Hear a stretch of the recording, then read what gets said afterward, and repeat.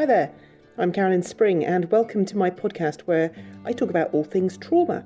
I dig into the nuts and bolts of trauma, how we can recover, what blocks us, and all things neuroscience-y, what actually goes on in the body and brain during and after trauma, especially from the perspective of evolutionary neurobiology. This podcast is for anyone who's experienced trauma or knows someone who has, which is pretty much everyone. For more podcasts, blog posts, books and training, check out my website at carolynspring.com.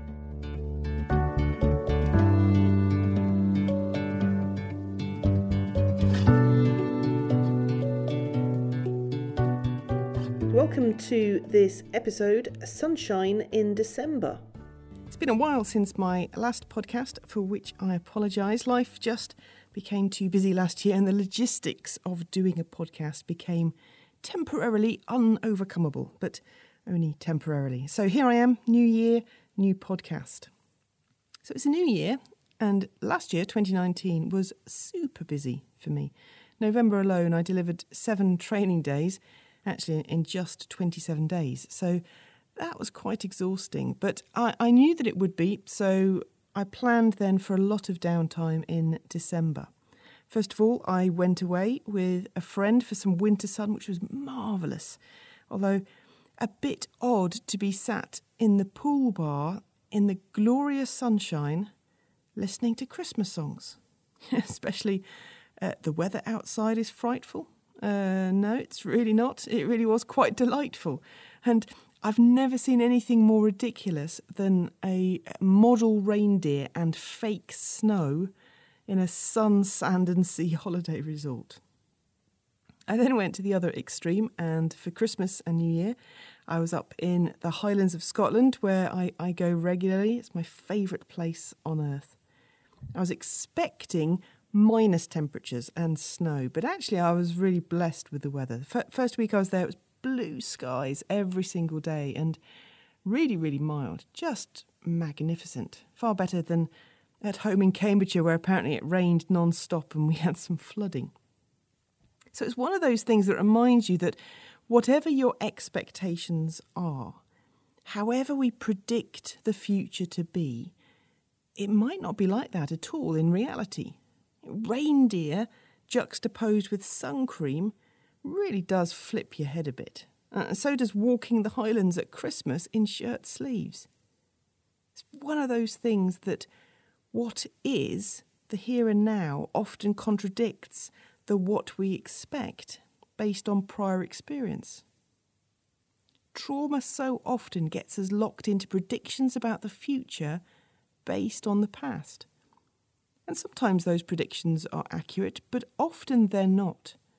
They're just our brain's best guess about what will happen in the future, and it has a negative slant on it, a catastrophic element to it, in order to be better safe than sorry. And I think one of the things that has helped me more than anything is being able to recognise that my brain predicts the future, but it doesn't know. It guesses. And its guesses are skewed negatively. And bad stuff might happen in the future, or it might not. And when I'm actually in that future, when the future has become present, then I need to be present to it. I need to see it as it actually is, rather than arguing that it can't be. It's like me sat by the pool with Christmas songs. It is mid-December, even though everything is telling me that it can't be, because my brain's pattern for December has been cold and wet and miserable. Yet the here and now is saying warm and sunny and swimming pools. So, of course, the thing that's happened there is that I changed my environment. If I'd stayed in the UK, I would indeed have experienced mid-December as cold and wet and miserable. My prediction, my expectation would have been largely borne out, but I'd flown abroad with the deliberate intention of getting some restorative sun on skin. Yet, even while I was enjoying that, and boy was I enjoying that, it was marvellous, my brain was still saying to me, I didn't predict this. I didn't expect this. It can't be right. It feels weird. Now, of course, by the end of the 10 days that I was abroad, my brain had adapted to the weather conditions out there, and I was struggling then to get it to recognise that when we got off the plane, it would be cold and wet and miserable. How could that be? Just a few hours ago, my friend and I were sat by the pool soaking up the rays. And so this is what our brains are like. They make assumptions and predictions based on the past and often struggle to come to terms with what a different reality might be like in a different environment. When we've grown up in an environment of trauma, of abuse or emotional neglect, then our brains predict that life will always be cold and wet and miserable. Our brains struggle to imagine a poolside setting of warm rays, and so we erroneously conclude that it doesn't exist or that it doesn't exist for us. And yet, what we need to do, metaphorically speaking, to recover from trauma is to get on a plane. It's so often to change our environment. It's to shift our lives away from where people treat us badly, where we treat ourselves badly, where it's wet and cold and miserable, where it's struggle and sludge and suffering, to a life of warm rays. And of course, our instant reaction to that is so often, but I can't, this is my life. I live in the UK in December. There's no other option. It's all right for you, but it's not for me. And I get that because that's exactly how I used to think by default. When I was really going through it with my breakdown, with dissociative episodes, with suicide and self-harm, with what just felt like incessant insanity, I couldn't imagine that life could ever be any different. Because that's exactly what trauma does to you. It gets you focused on imminent, here and now threat, and you don't have the luxury of future thinking or imagination or hope. So it's a survival strategy to focus on imminent risk, for your brain to be constantly in danger mode and your body to be in the amber zone or the red zone. It makes perfect sense.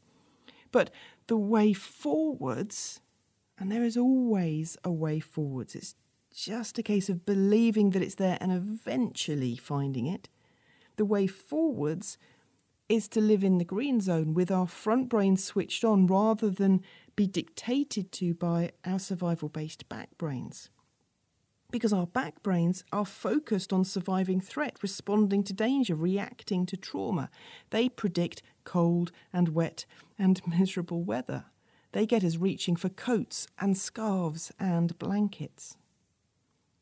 But our front brains are capable of much more expansive thinking. Our front brains can say, is it cold and wet and miserable everywhere in the world in December? Is there an alternative future? Is there at least the possibility of a different life, even if I don't know how to live it? Often, if we dare to think that, what kicks in then is that sense of, yes, but I don't know how to live that alternative life. I don't have the resources. I can't even cope with my day-to-day. I don't have the capacity for it. And anyway, I don't deserve it. I don't deserve good things. I'm living the life I deserve right now. So we're consumed by shame and that belief in our inherent badness, and we daren't reach out for anything better because we don't want to be disappointed. So we're protecting ourselves from future pain, the pain of shattered hopes, by not hoping at all.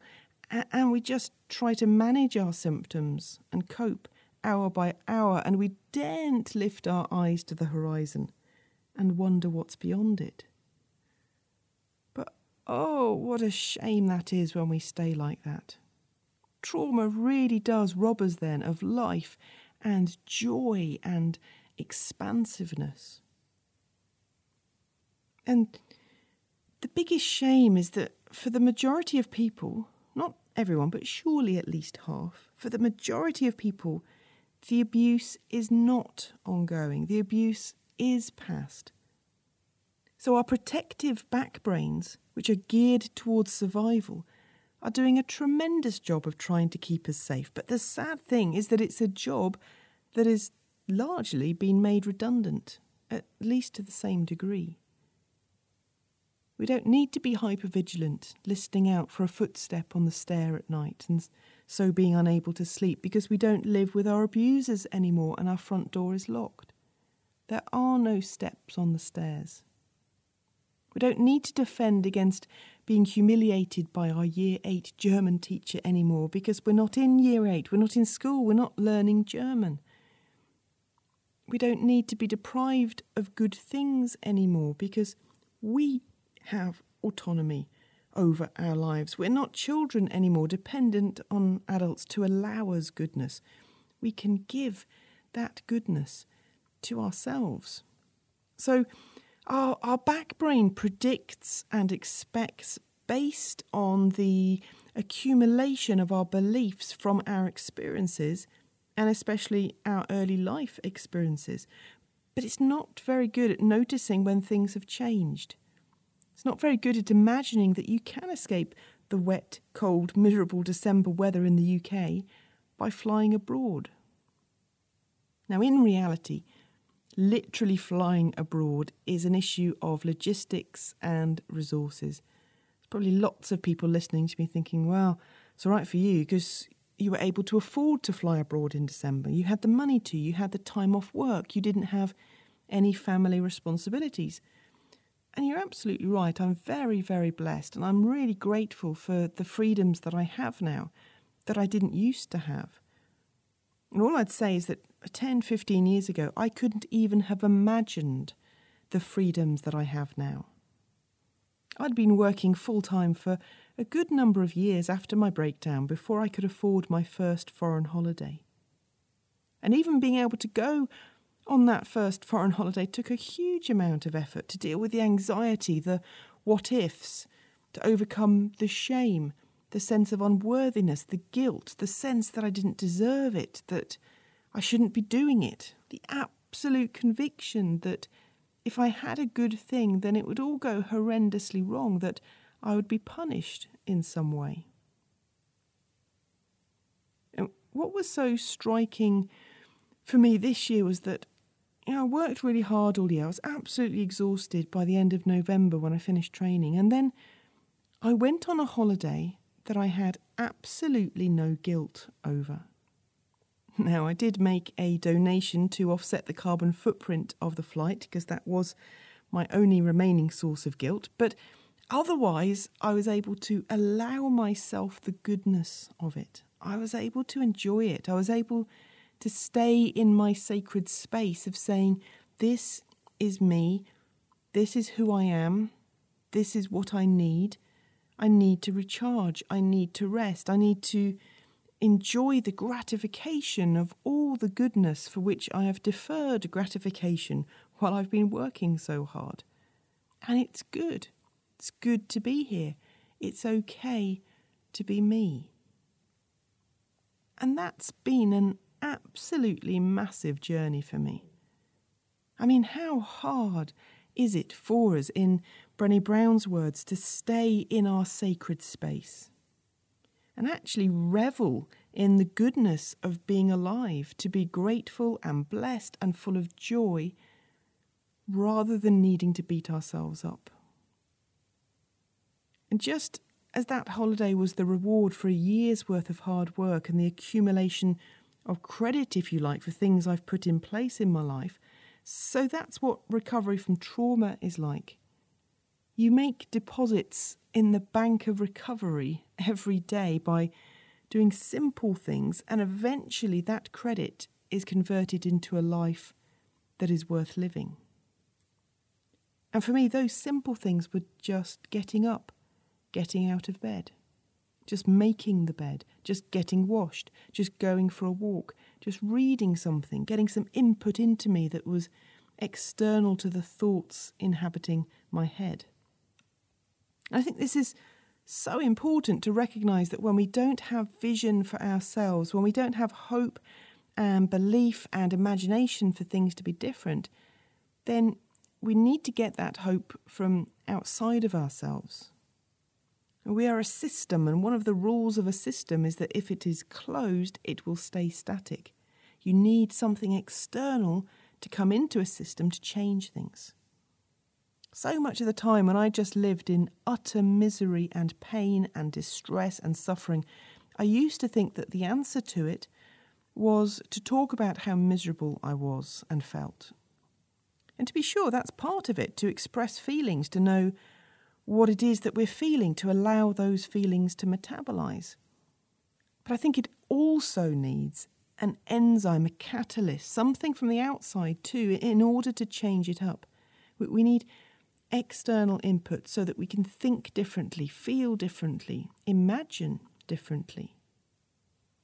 And for me, that external input always came in the form of reading.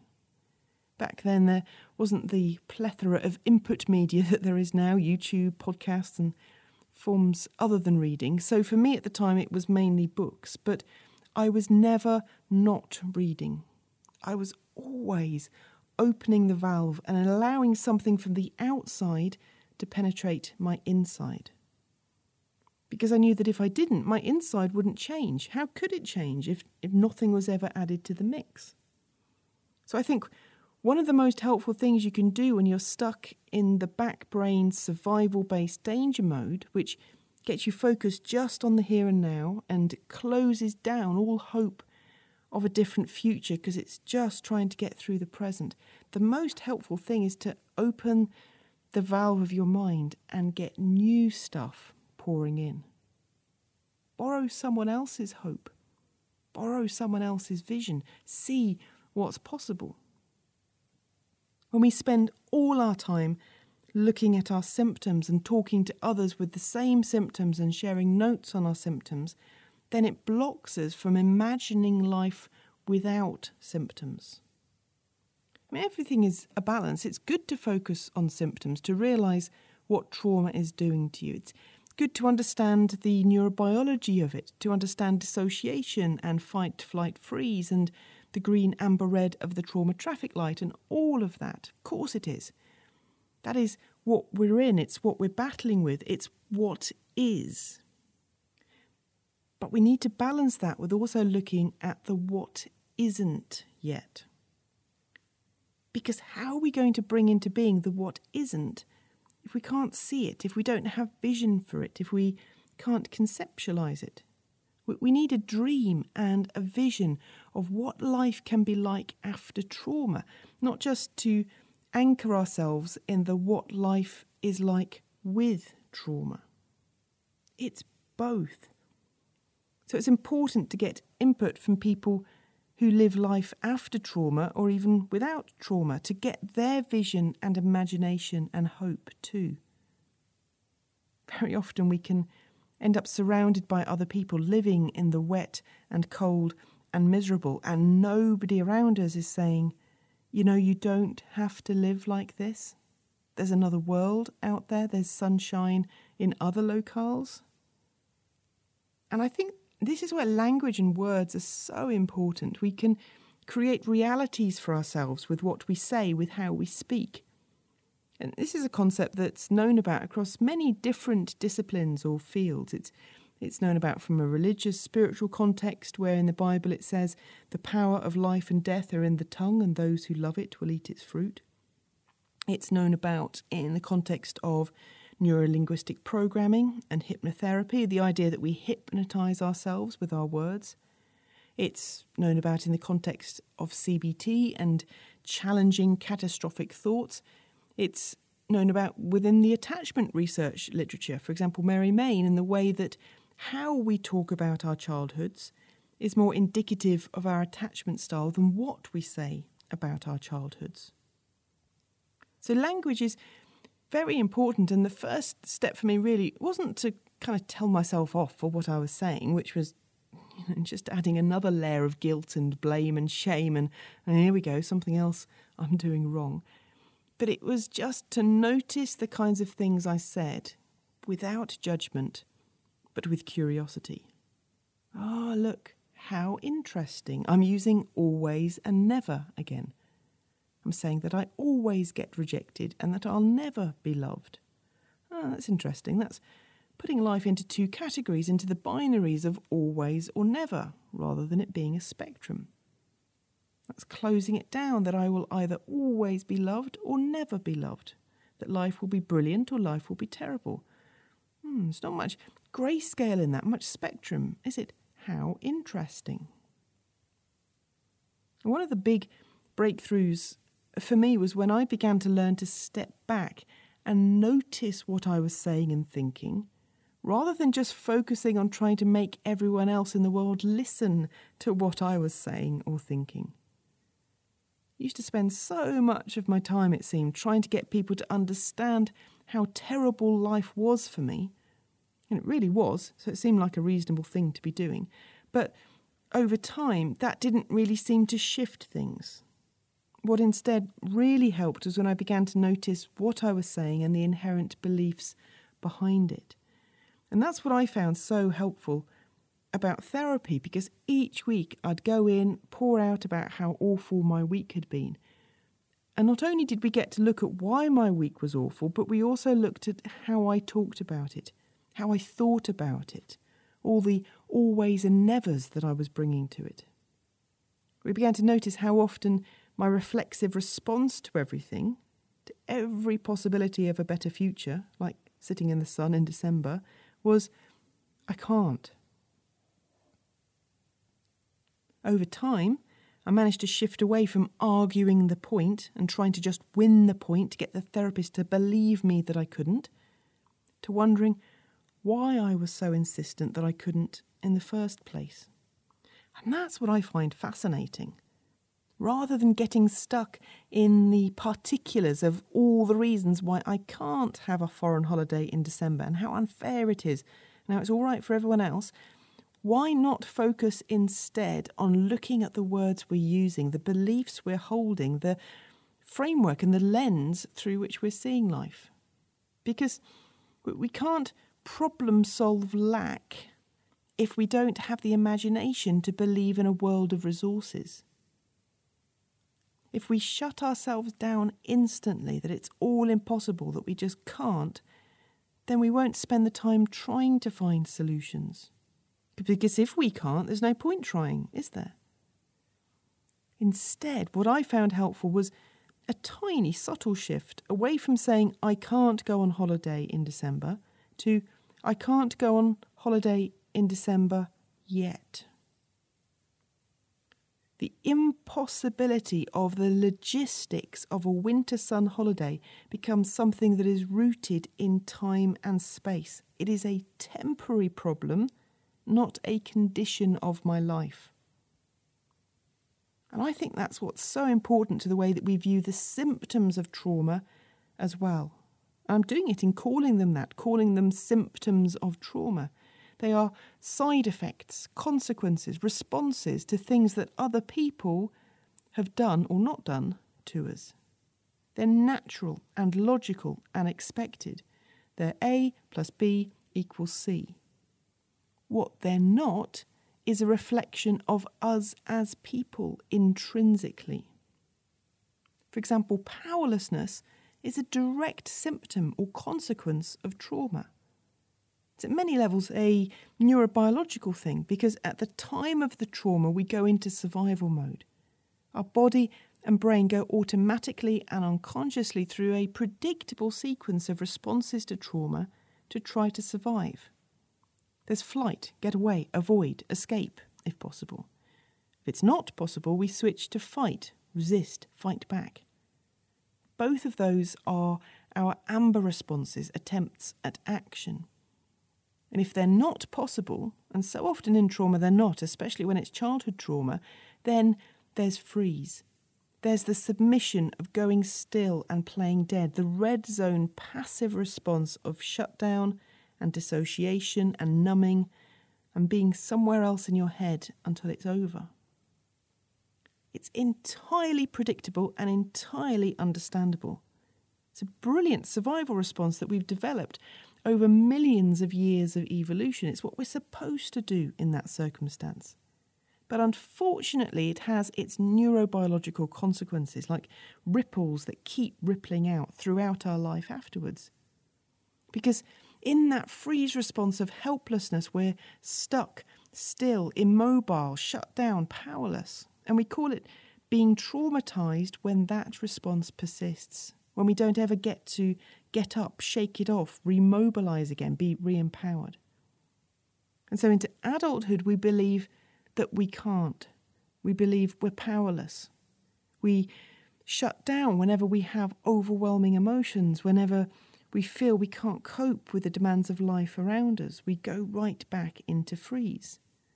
And so this is a consequence, a neurobiological correlate of trauma. It makes sense, but it is a symptom. That's all. It's not who we are at root. And the biggest danger is when we start believing that it is who we are.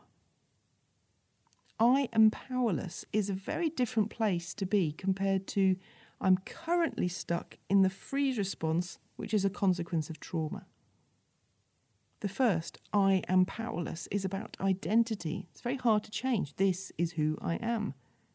The second, I am experiencing right now, the powerlessness of trauma, is a temporary state.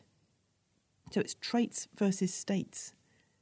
And recognising that we're in a temporary situation is so key for the way we then think about that powerlessness and how we approach it.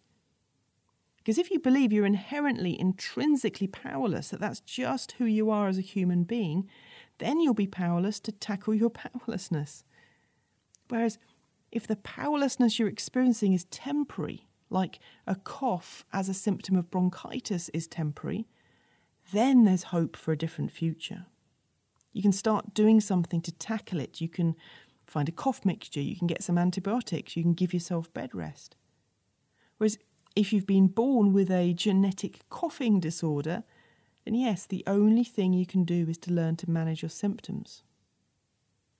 So language is everything. The way we view things is everything. And that's the biggest shift I'd encourage you or your clients to take this year, to begin to notice how we talk about things, not just what we say. It's process over content. Because there is a world out there, huge swathes of land masses, whole continents, where it's not wet and cold and miserable in December, where it's blue skies and sunshine. And so, although we've grown up with trauma, with suffering and pain and distress, it's not the only reality in the world. And maybe we can't afford a plane out of here right now, but maybe in the future, if we work hard at recovery, we will be able to. And that, to me, is exciting and motivating. That is a so much better way to live, even in amidst the anxiety and depression and despair, than to simply believe that this is my lot in life and all I can ever do is learn to manage it. No, there's more. We don't have to live like this. So that's all we have time for in this episode. Thank you for joining me. You can subscribe on Apple Podcasts, on Spotify, or you can listen direct from my website at carolinsspring.com/podcasts. I hope that helps at least a little. Speak soon.